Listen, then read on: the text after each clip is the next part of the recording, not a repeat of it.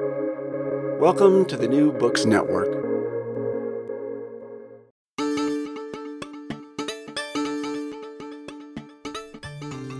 Hello, dear people, and any other sentient species listening in.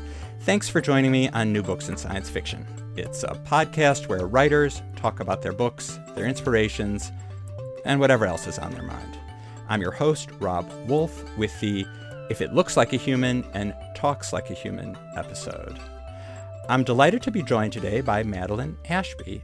She is a professional futurist and author of over 24 short stories and numerous books, including the Machine Dynasty trilogy, the third volume of which, Rev, came out in July. And she's with me now on Skype from her home in the fair, fine city of Toronto. Welcome to the podcast. Well, thank you for having me. How has your summer and the last few months been going?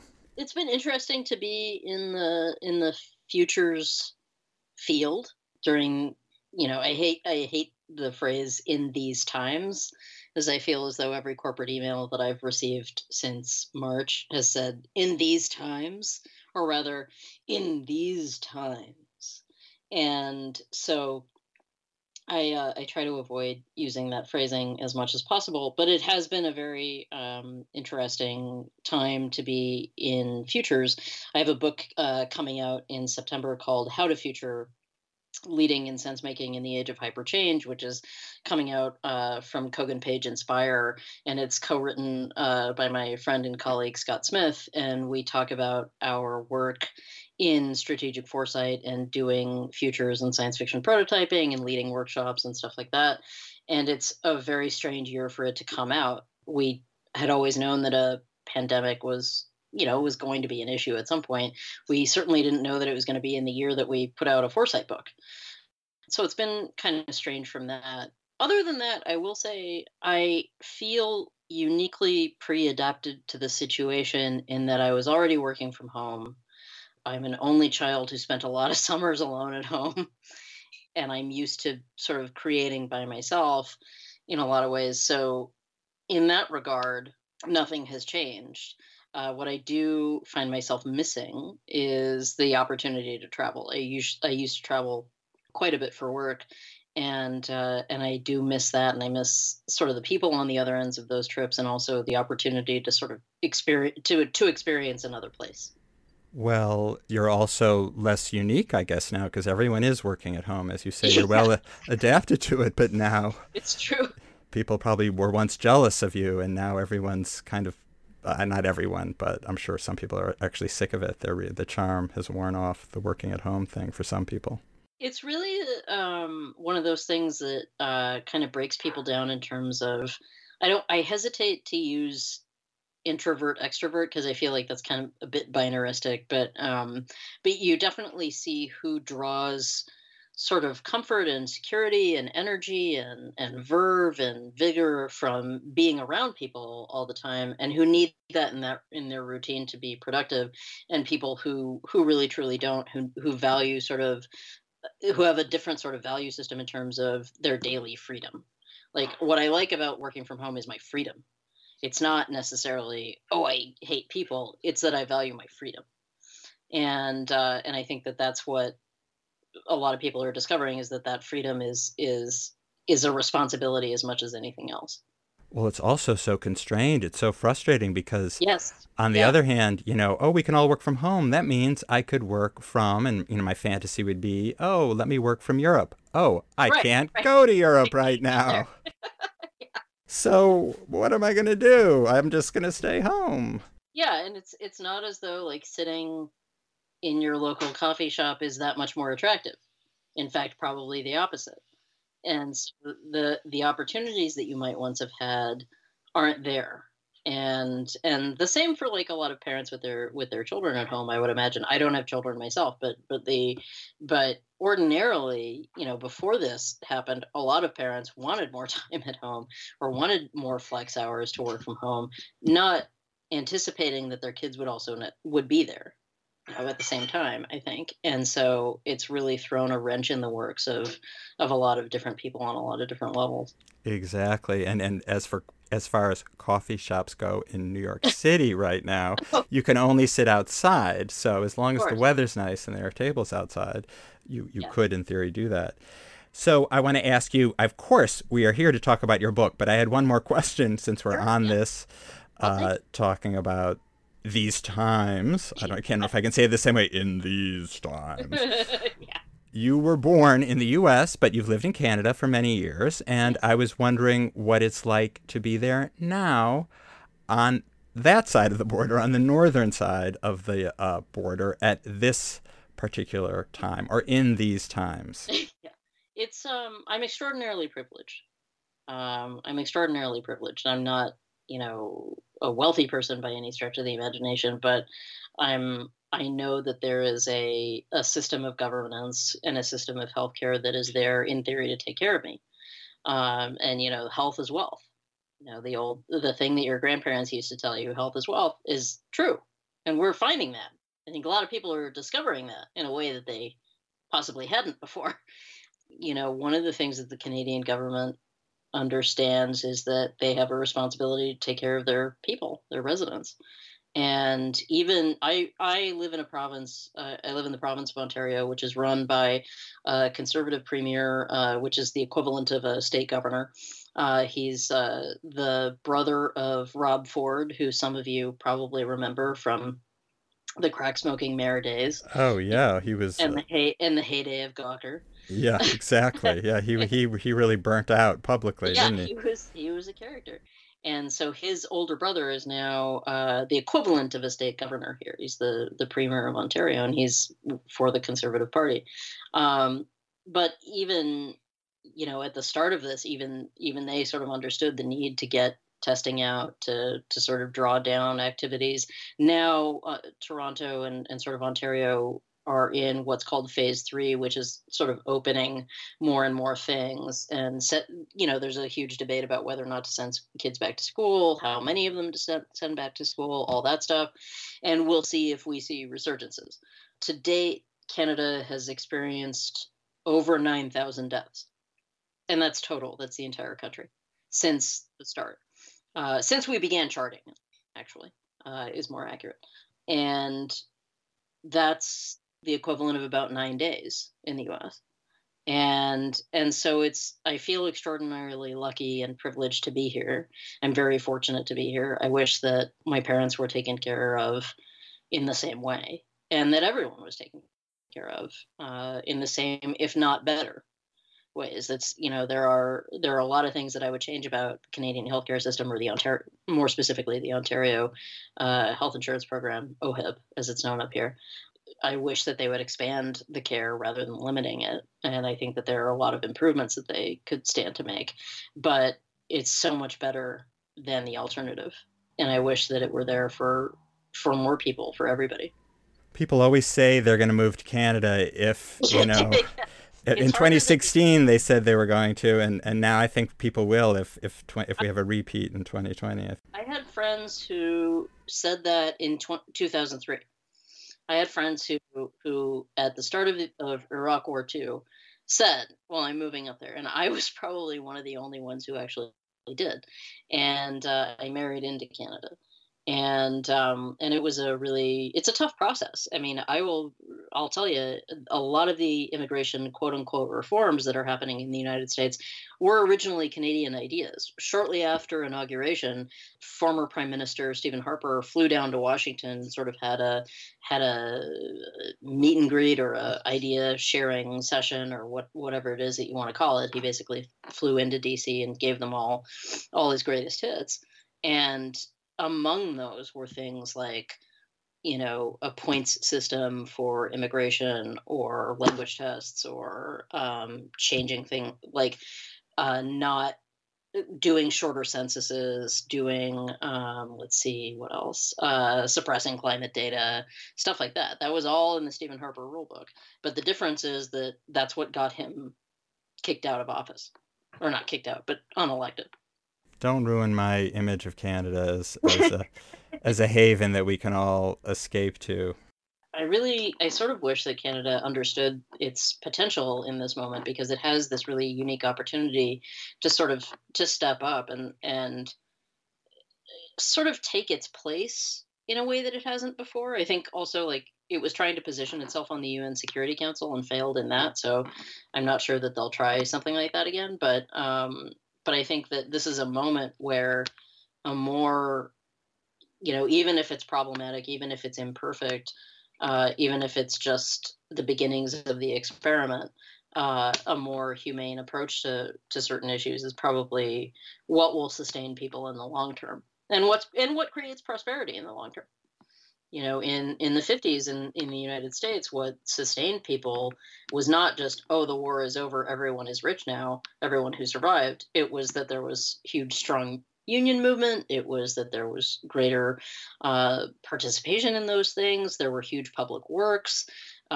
We expanded things like highways, libraries, infrastructure, all kinds of stuff. And it came with it was held on the backs of Jim Crow, obviously, and took a good 14 years before we might get outside of that at the bare beginnings of it. But I think that it's important to recognize that when you treat other people as your neighbors, when you sort of think in those collective terms, in the long term, that prosperity actually grows. That is the real meaning of the rising tide raises all ships.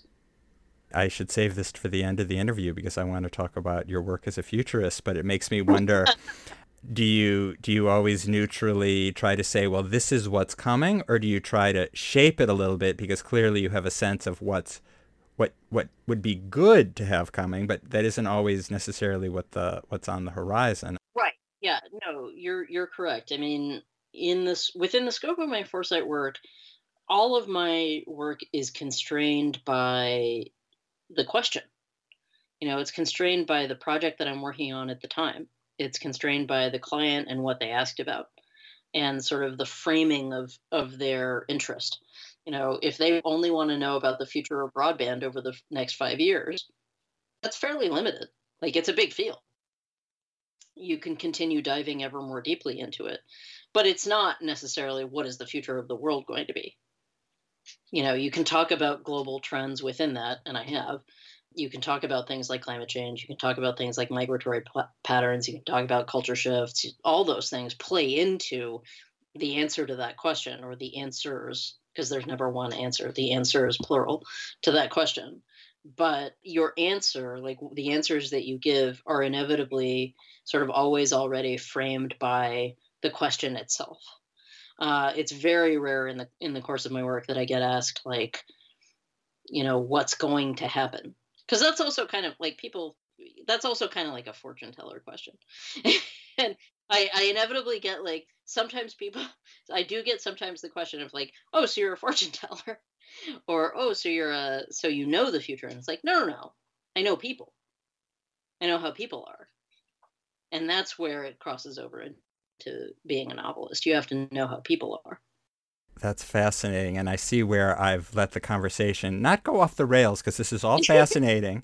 It just wasn't the order in which I guess I would have pursued it. But I see it's because of the framing of the questions. And you were doing, as a wonderful interviewee would do, you were answering my questions. So it's up to me to now ask a question about the Machine Dynasty, so we can talk about your writing and your fiction. So for those not familiar with the Machine Dynasty, can you talk about the self-replicating humanoid robots known as VN, short for VN, who are the main characters in the book? So what are they? Why were they built? So the VN, which is short for von Neumann, after John von Neumann, the guy who originally sort of suggested the idea of self-replicating robots for space exploration, amongst other things. The VN were within the scope of the books, were initially designed by a sort of charismatic global megachurch called New Eden Ministries, and they were designed to help humans after the rapture. They were built as sort of self-replicating humanoids, so they create themselves via sort of robot parthenogenesis, much like a Russian doll, right? They have infinite copies of themselves within oneself.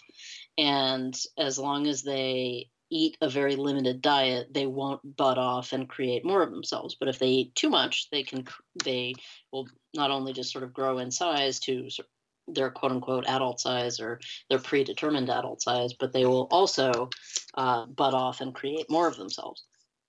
And so within the scope of the first novel, we meet a 5-year-old, very small little girl robot by the name of Amy, who at kindergarten graduation, in the full presence of all of her human classmates and her human dad and her robot mom, where she's like literally the only robot girl in her class, the only VN girl in her class, her robot grandmother shows up and disrupts kindergarten graduation and attacks her mother. And Amy, being the kind of girl that she is, runs up on stage and eats her grandmother alive.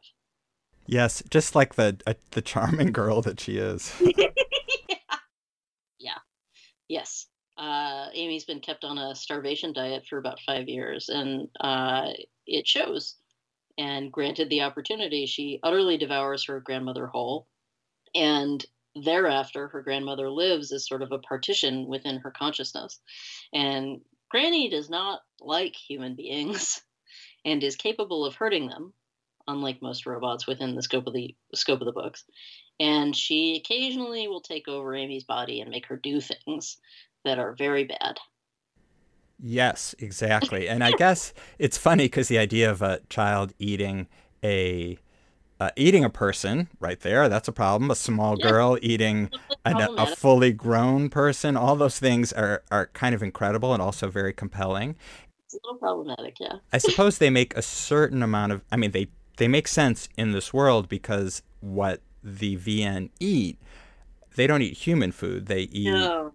They eat machine parts and heavy metals or sort of rare earth ores and things like that. And they actually can buy sort of food that's engineered for them, basically, where they buy essentially the battery parts or shaped like food, which I actually sort of modeled after like Taiwanese vegan cooking, which is, food, most often wheat gluten, that is formed to look like meat, but isn't. And I started imagining like what things would be, what those machine parts would look like if they were press formed into hamburger patties and things like that. Right. So it's not so strange if her grandmother's actually made of this kind of metallic rare metals, that sort of thing.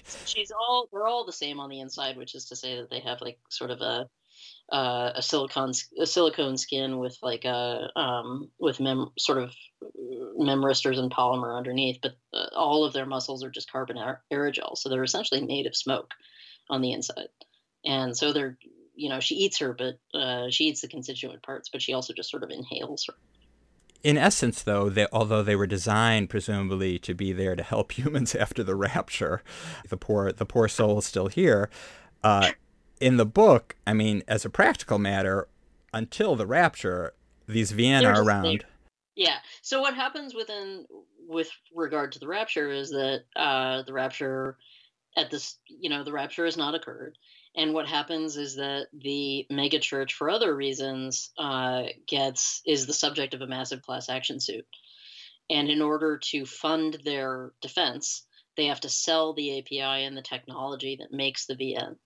They had used their own coffers, their own donations, and sort of their own investments to fund the development of these creatures, of these robots and machines, and then had held them in reserve. But when they are forced to defend themselves, when they have to pay for defense, and then when they have to do a massive payout to victims within the megachurch of abuse, they have to sell the API on these machines, and then they become part of sort of mass corporate production. Right, and they end up being used the way one might imagine humans would use and abuse creatures that look exactly like humans, but are incredibly attractive and strong and can do things. So they're essentially, slaves who may be thoroughly abused as sex toys or who knows what, or in amusement parks and shot up as there's an incredible, the beginning of the third book, where there's a Westworld-like place. Hmm. But people also treat them the way Amy was, and Amy's mother was treated, Charlotte, by a human, treated as a spouse, and Yeah. the human father and Charlotte were trying to raise Amy as quote unquote normal. Hmm. Obviously, that effort maybe didn't pan out the way they expected when she ate her Your words sound grandmother so at great. the kindergarten graduation. So I wanted to talk about the notion, because it's really pivotal to the books, this idea of a fail-safe. And Yes. Yeah. and I mean, I have to ask. I know it's an obvious comparison, and I think I've seen others make it. But on the other Yeah. hand, no one wants to talk about Isaac Asimov anymore for good reasons, for his Yeah. offensive and disgusting treatment of women. But Yep. his three laws of robotics have been a mainstay, I think, both in science fiction and even in science itself. I mean, people imagine Hmm. robots as these creatures that must be programmed to not hurt humans. And in Asimov's conception, the first law was about robots being prohibited from injuring humans, or through their inaction allowing a human to be hurt. But you've taken it a step further, because these VNs have a failsafe where it's not just that they can't hurt, but they need to intervene and help a human in pain or danger. And the trilogy really revolves around the role this failsafe plays, or the absence of it can Right. play in Right. this situation. So maybe could you just talk a little bit about the failsafe and why you found that a fertile place to really construct a whole trilogy around? Yeah, I think like the failsafe for me was really interesting in terms of like how do we sort of look at those laws, because the Asimov robot stories that revolve around the three laws kind of turn into their own, like almost like little Agatha Christie stories. Like they're sort of little mystery stories that revolve around a set of logical rules. And if you read all of them, they're about like, well, how did the robot, why did the robot fail here? And the robot failed here because it was compelled to abide by these three laws, and we didn't anticipate. Designers failed to anticipate, programmers failed to anticipate how this might actually play out in real life, which is the story of all technology. That the technology gets built, it might get tested, there might actually be really advanced testing, but still people use, the street finds its own uses for things, as the old saw goes. People use technologies for their own ends, they abuse technologies, they misuse technologies, and therefore the technology itself can sometimes fail. And so a lot of those Asimov stories are about that phenomenon. They're sort of like little programming story problems, rather than looking at a programming problem on a whiteboard like you might do in an interview for Microsoft or Google or something like that. They're sort of told in prose format, and that is their strength, because it sure as hell isn't the prose. But Not when you write the 400 books in your no, life, supposedly. You no, can't take the yeah, time to no, make fine no, prose. there's no time for beauty there. Yeah. But what I wanted to do was sort of talk about, how would it feel, or what would your lived experience be like if that was actually you? Because the thing about the robot stories is that they're still written from a really human perspective. They're about these humans who are annoyed that their robots broke. And I started to wonder what it would be like to write a novel like that about, the robot who was broken. No one talks about what it's like to be the robot who's broken. No one talks about what it's like to feel defective, to feel broken, to feel as though something is wrong with you, and that something is the capacity for violence and the capacity for harm. And so I proposed the failsafe as almost like a neurological condition, where if one of the VNs sort of witnesses violence without intervening, they essentially have a stroke.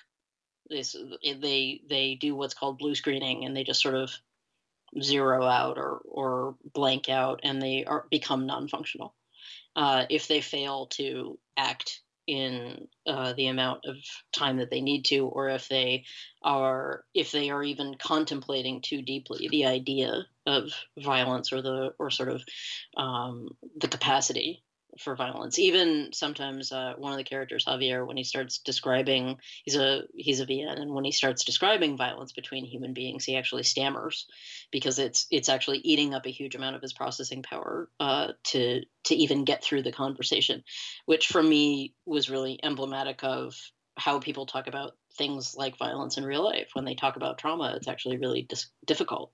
It's exhausting. It's literally exhausting to talk about acts of violence and to imagine acts of violence and to have that kind of empathy. And that's the thing is that I wanted to create the idea of these machines who were hugely empathetic and who could walk through the world with a greater degree of empathy than the humans that they were meant to be protecting. And one of sort of a little side character in the first novel says, when speaking about the VN, she says, you have a humane response to inhuman behavior. And that became sort of the guiding principle of talking about the failsafe, which then became a way about talking about free will and consent and what it means to have free will and consent, and whether or not your consent actually means anything in a society, and how you can draw boundaries. And the sort of that evil grandmother is the first person who says that, real freedom is the ability to say no. Right, which she does over and over again. And she finds a lot of ways to say no, is how I would put it. Exactly. Very expressive ways. Yeah. Yeah.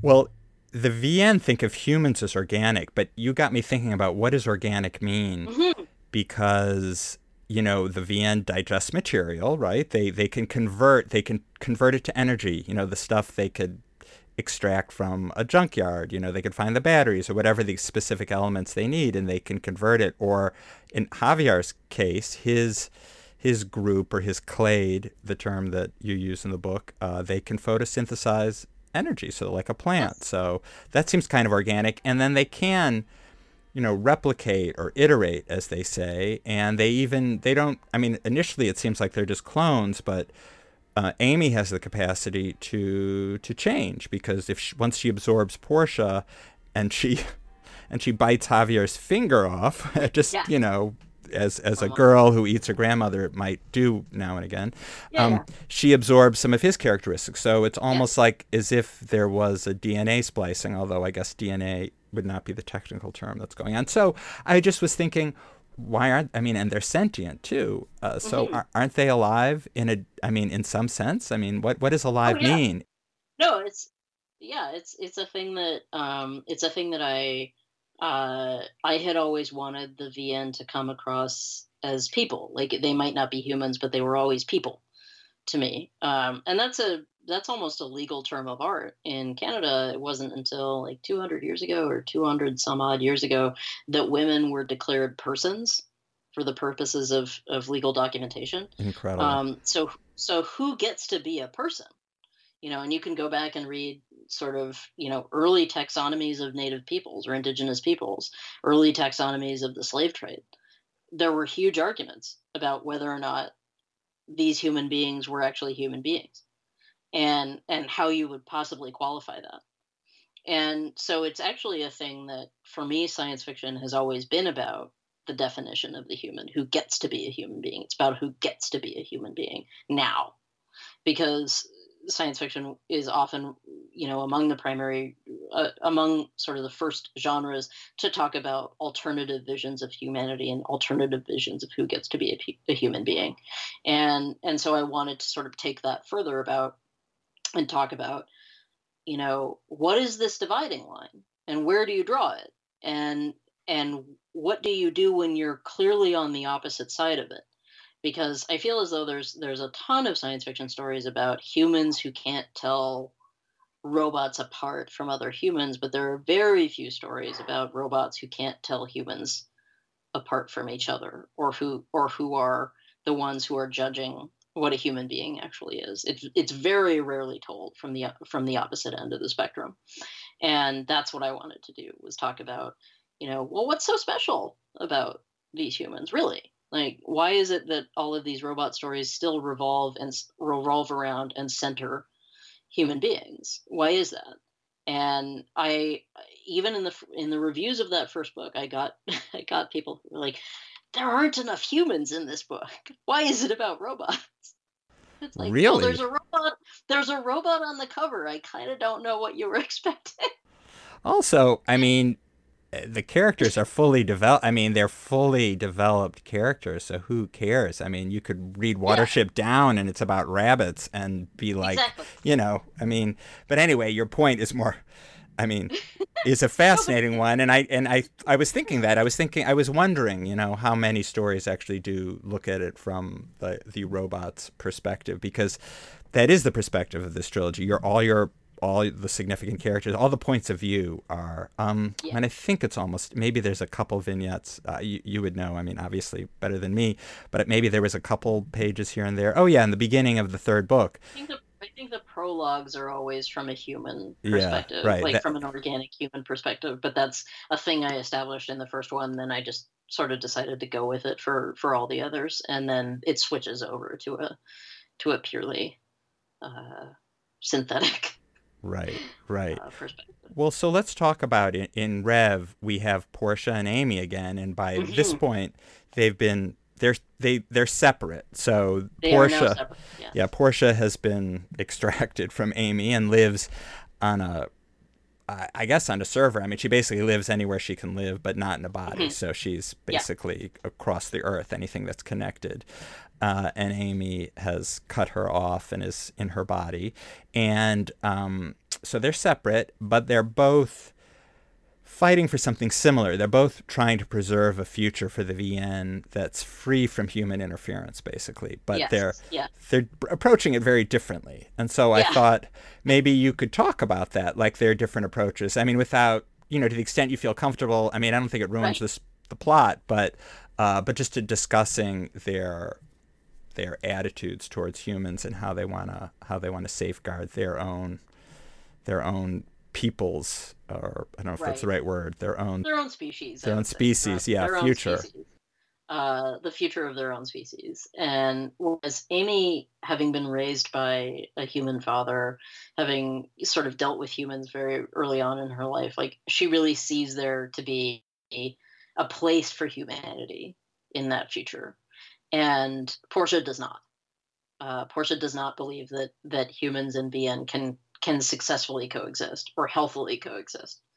And she has very different experiences of humans from her early life as well. So they're each sort of speaking from their respective traumas or lack thereof, and their respective lived experiences, both of which are very valid. But Portia is willing to go to lengths that Amy is not, in order to secure that freedom. And it's almost, it's, you could find like a parallel to like activism or something like that, to sort of moderation versus radicalism or something like that, or the decision to use violence and not, the decision to work within the system versus open rebellion. Like those types of things are sort of at play within the scope of the story, that Portia just does not believe that humans should exist anymore. Like she believes that their time is over.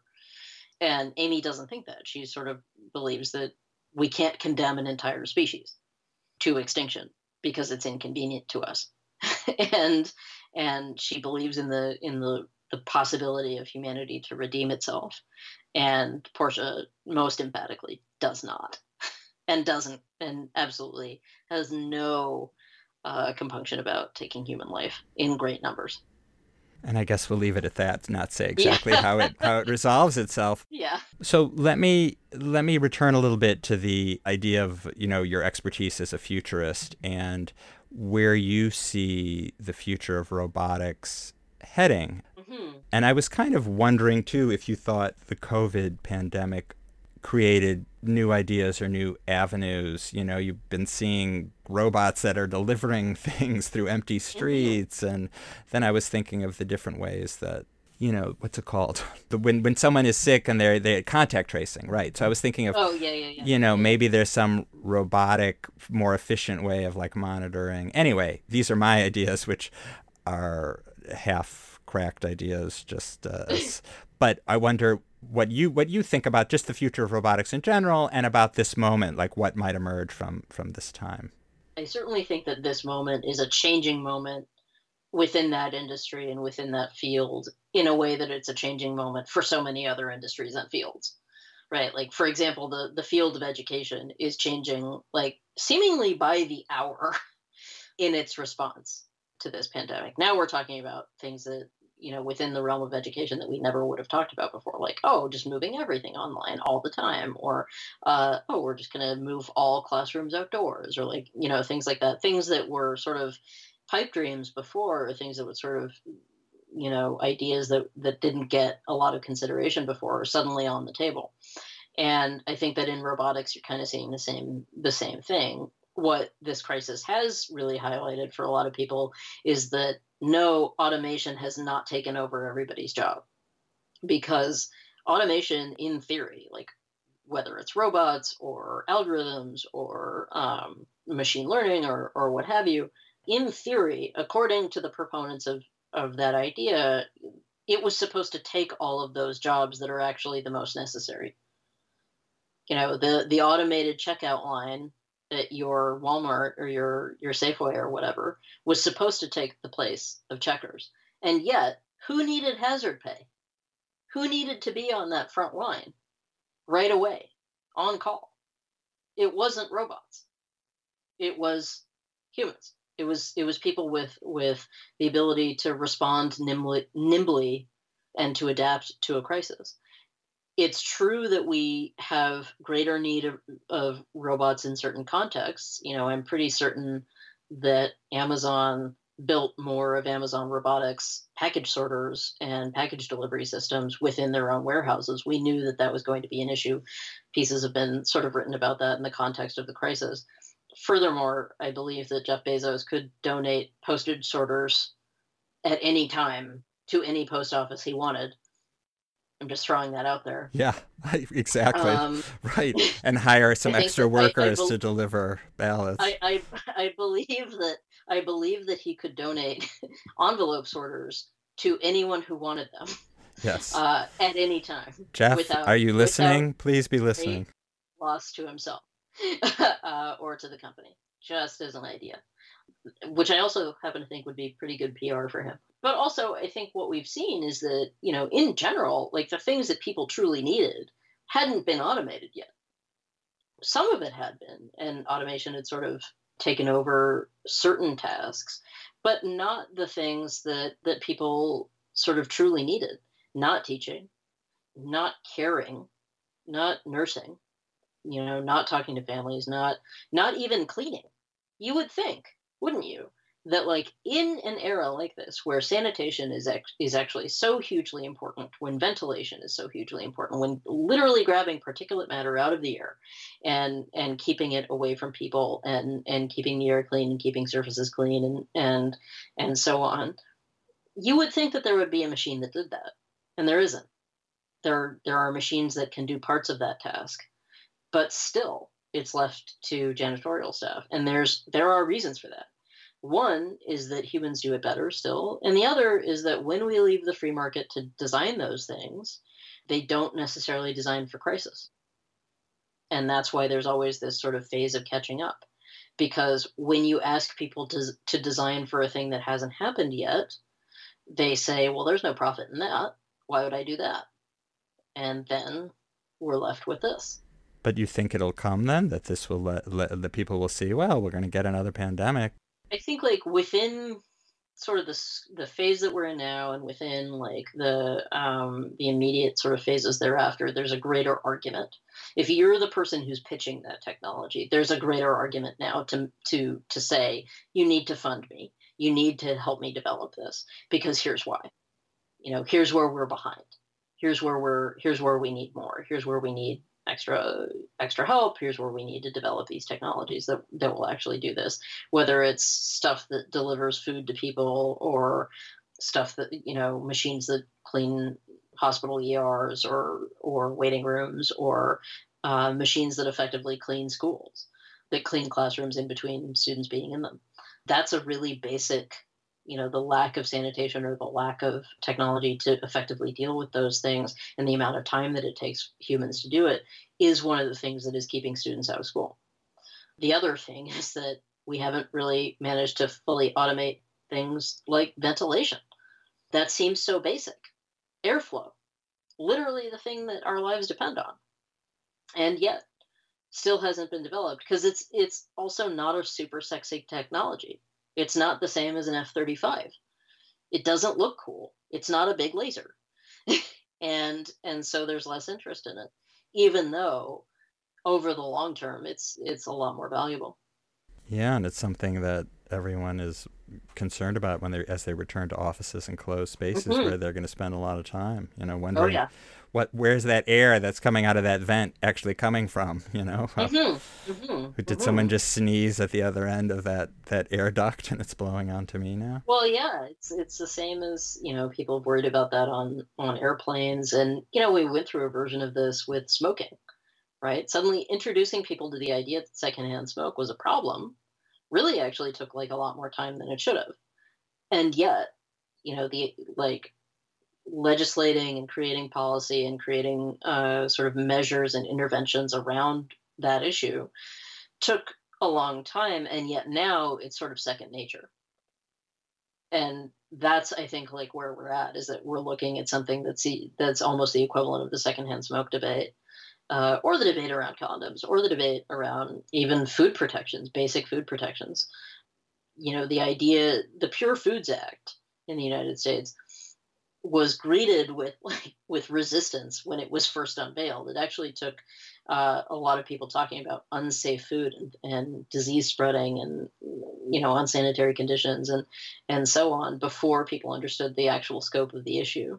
And still to this day, we're dealing with issues of food security and sudden spreads of E. coli, Listeria, Salmonella, stuff like that. And those are all sort of like little mini reflections of this same issue.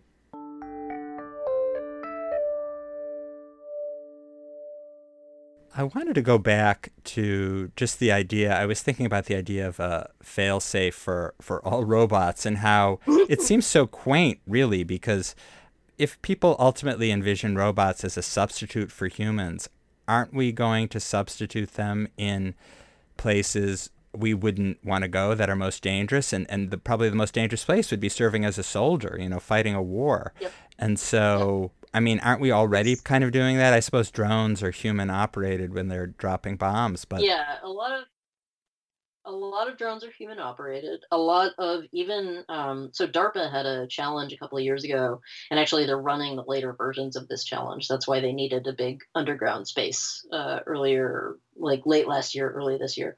They needed a big underground sort of space to play in, because one of their major design challenges, or sort of one of their grand challenges, is developing robots that can go into war-torn areas or areas where there is a huge amount of breakdown, even at the level of like just collapsed buildings and things like that, that can then go and take care of soldiers. It's not that they need robots that will shoot other human beings. They need robots that will go into places in combat zones or in former combat zones to grab people who are injured and take them out or take care of them.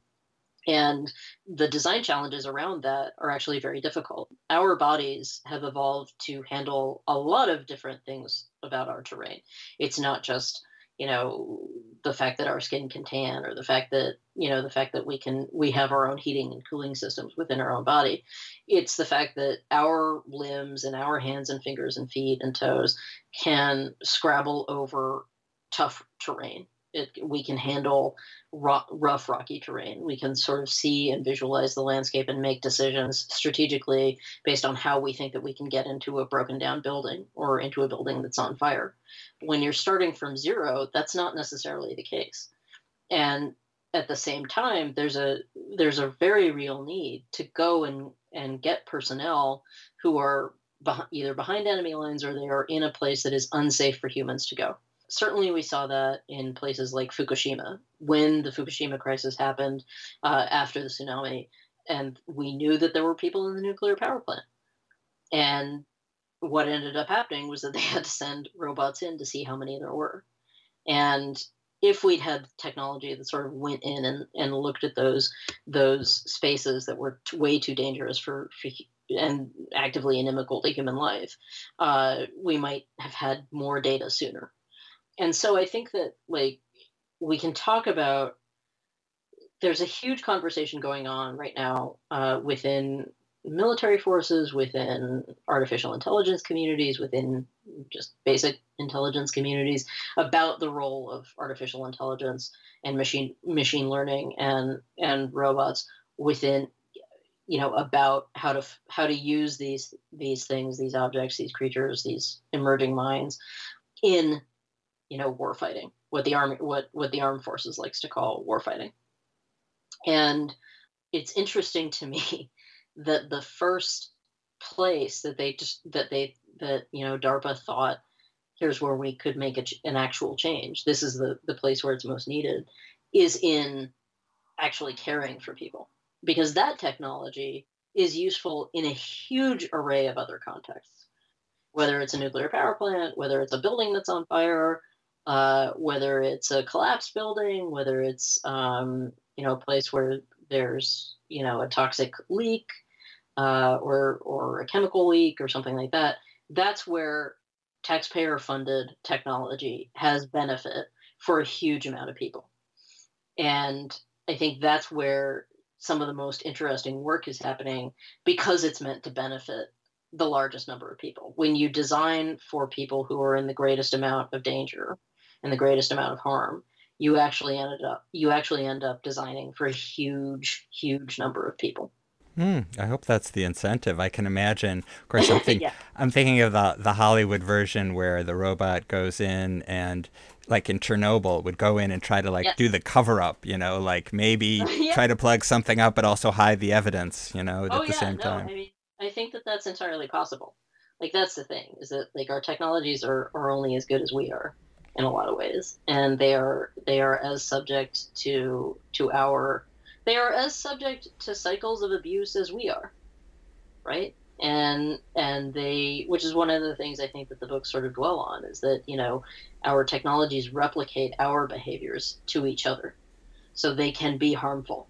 A facial recognition algorithm or a facial identification algorithm that hasn't been trained on faces of color won't see those faces as human beings, period.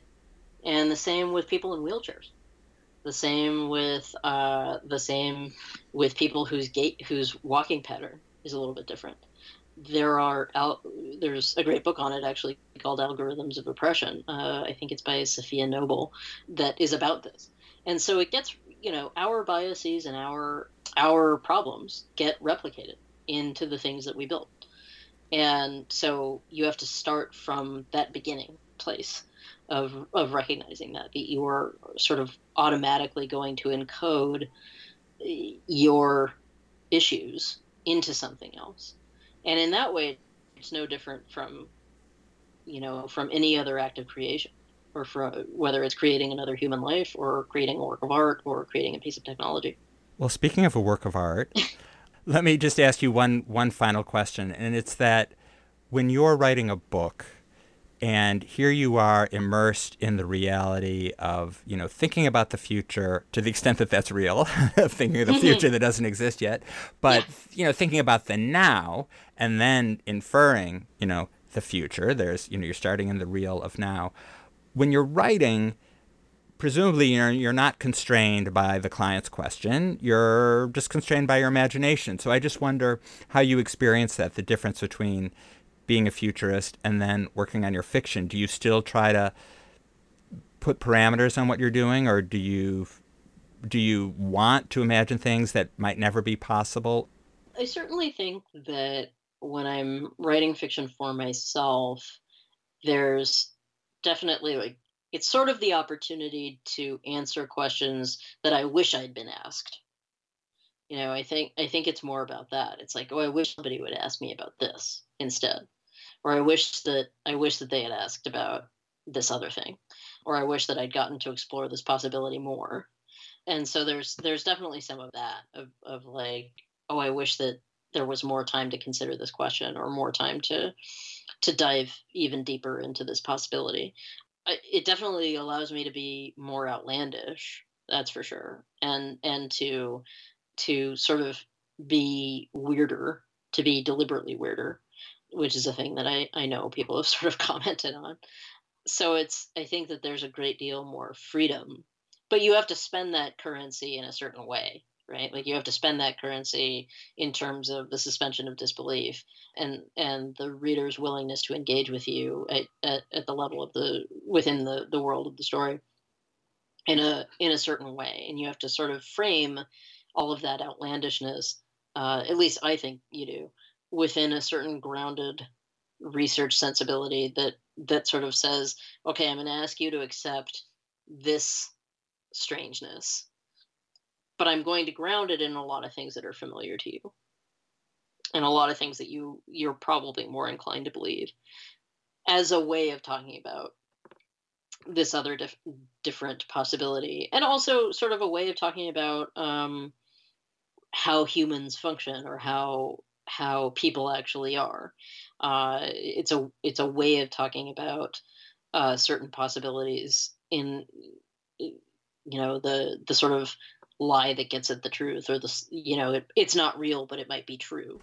Absolutely. I totally get that. I mean, Amy is a very plausible person. You grab people with her swallowing her grandmother, and then she goes on, and, I mean, otherwise she's quite a regular girl. She has it's what I like about that story, or what I like about Amy, is that, like, she makes a very impulsive, rash decision that we all do when we are young, and then has to suffer the consequences of it. And that's very real. Like, I think that's real no matter who you are. And it's that the story becomes about sort of having to live with this decision that you made, and what is the fallout of that, and how does that impact other people. And from that perspective, that's a very human story to me, even though it happens to be about, a person who's not. Well, thank you so much for writing the trilogy, and for coming on the podcast. Well, thank you for having me. I appreciate it. I've been talking to Madeline Ashby about Rev, the third book in her Machine Dynasty trilogy, and we've really been talking about the whole trilogy.